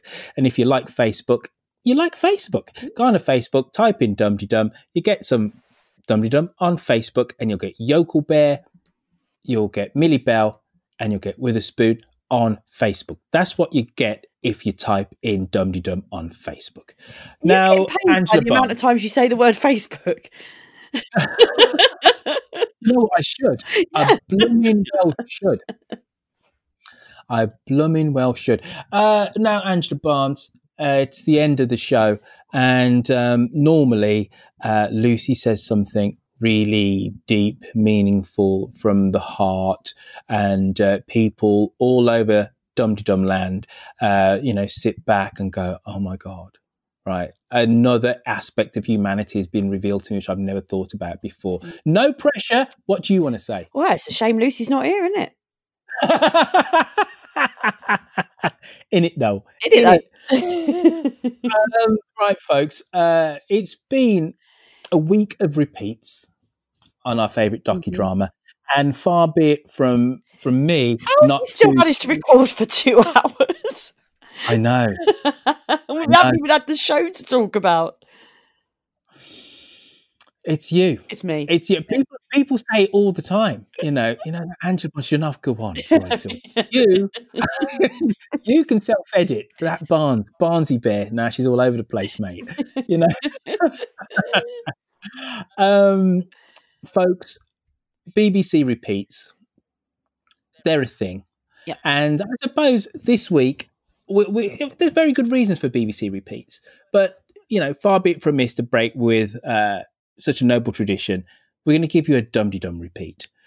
I'm going to take you back, folks. Get into your Dum-de-Dum time machine. Go back to the year of 2014. Tom and Kirsty were going to walk down the aisle. Tom got cold feet. And I edited together this. I give you Kirsty's Scream, the Felpersham mix, with MC Joe and Eddie Grundy. I thank you. Good night. Flippy Nick. Let's blow it. Flippy Nick. Let's blow it.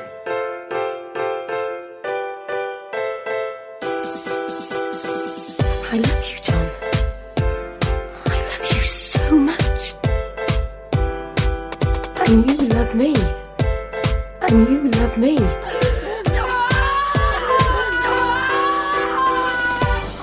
Tom,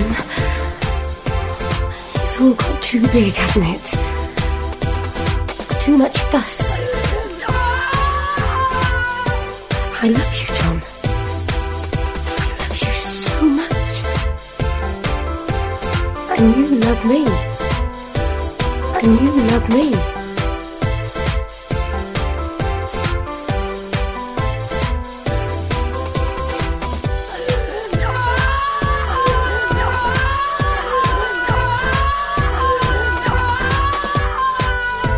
Flippy Nick. Let's blow it. Flippy Nick. Let's blow it. When are we going to get our dinner now?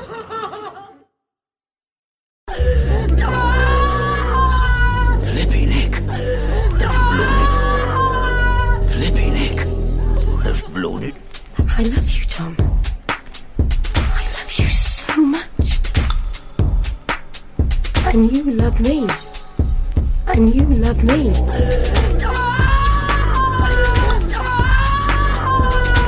Tom.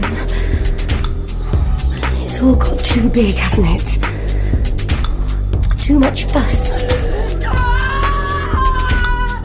I love you, Tom. I love you so much. And you love me. And you love me.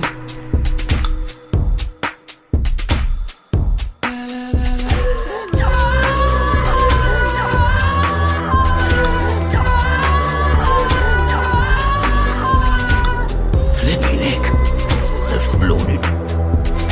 Flippy Nick. Let's blow it. When are we going to get our dinner now?